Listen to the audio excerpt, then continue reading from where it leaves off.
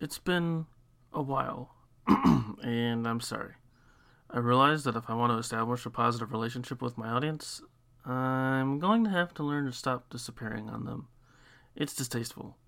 However, in my defense, a lot has happened lately, and it's been a really, really bad half a year. Wow, really? Has it really been a half a year since I last updated you guys?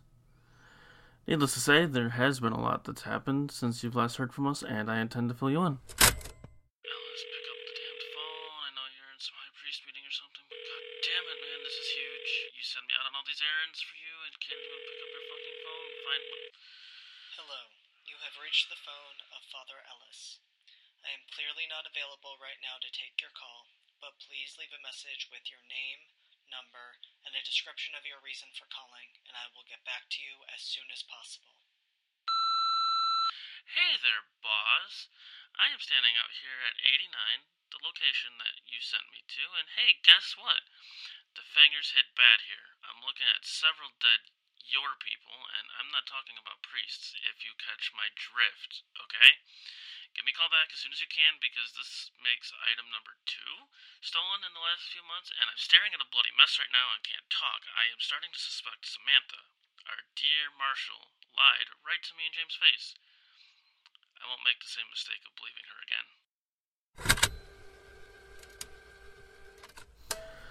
That was just a little over a few weeks after the last update. It wasn't long after that we'd gotten our first big case established as the Knights of White Satan.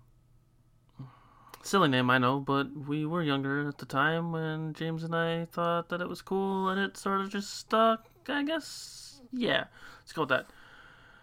What is everything you guys are missing? Oh, right, so we met Grace. That went about as well as you'd expect it to go.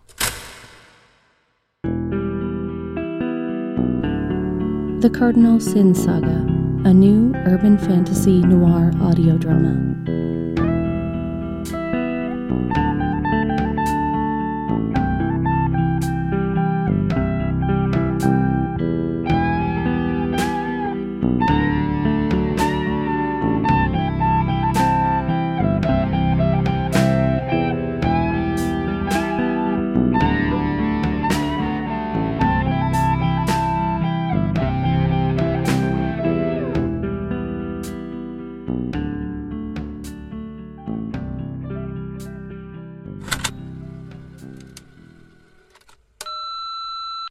Cardinal speaking. Hi, is this Alex Cardinal or James, with the, I can't believe I'm about to say this out loud right now, but with the, Knights of White, you know what, nope, never mind, no, I can't do this. No, wait, please, no, come back, please, don't hang up, don't hang up the phone, please, I swear, I'll even change your name, just come back, please.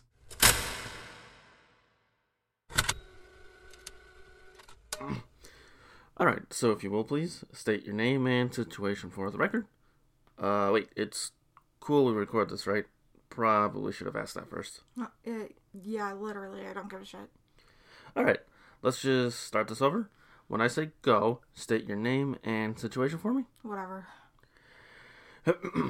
Knights of White Satan, Exorcist Team, Case 1, and go.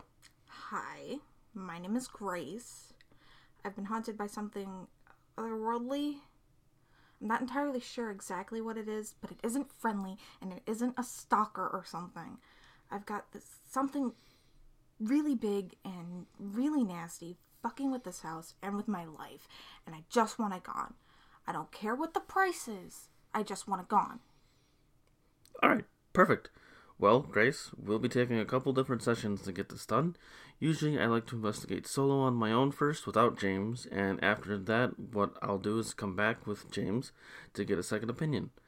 His is far more accurate than mine when it comes to this sort of thing, and then we will come back, and depending on what's actually going on here, we'll get rid of the thing. Alright, whatever it takes, just as long as it's gone, please. No worries, we're really good at this. Right, how many of these cases have you had again? You! Perfect. Yep.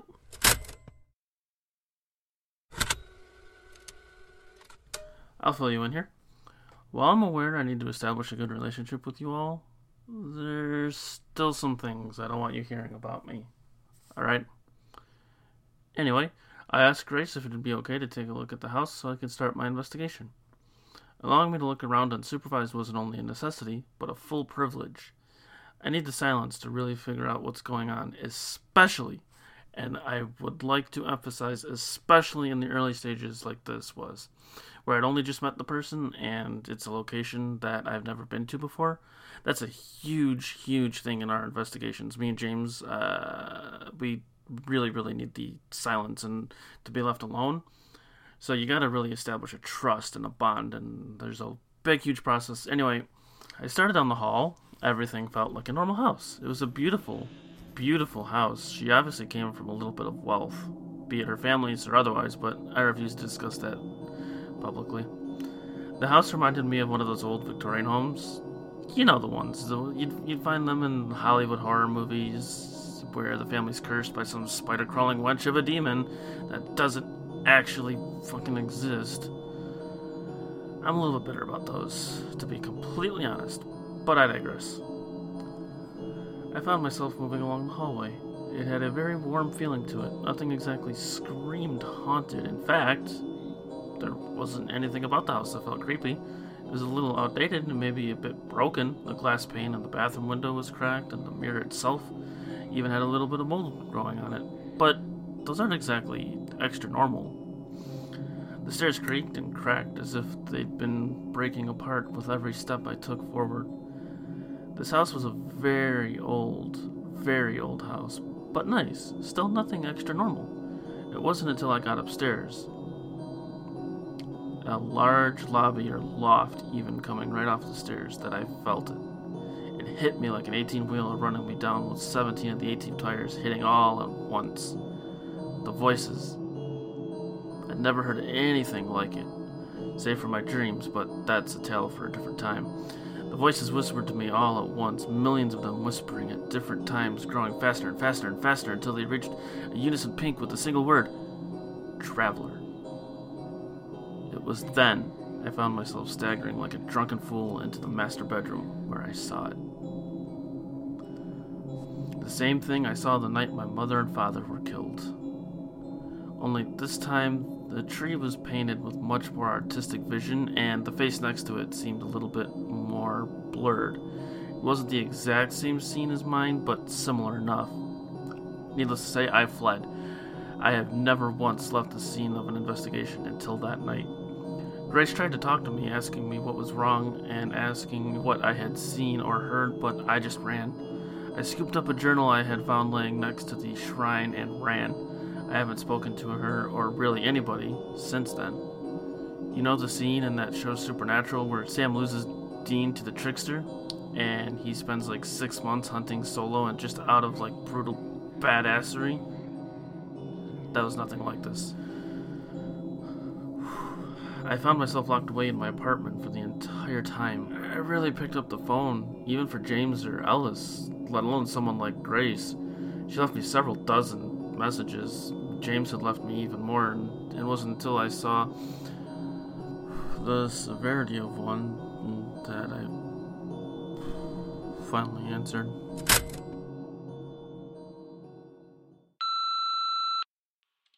Hey Alex, it's me, for the millionth damn time. I don't know what's up, and I won't leave the same message about how you've not responded to anyone in months, but I fucking need you, man. The council is literally on our doorstep demanding a review of what happened. You can't hide from whatever this is anymore. They've sent diplomats to start watching us. You're gonna have to come clean about it. Might as well do it now and prove you're innocent of whatever it is they think is wrong. You are innocent, right, man? Anyways, I trust you. Oh, and, has been asking about you. She said her situation has gotten worse. She really needs our help.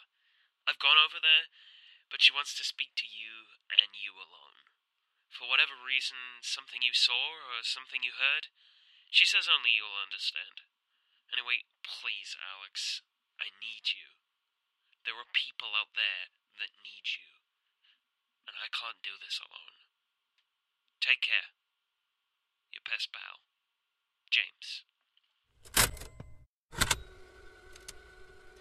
Vacation's over. Time to come back out of hiding and take a step back into the game. First things first, though, I owe someone an apology for stealing their book and running out on them. I just hope it's not too late.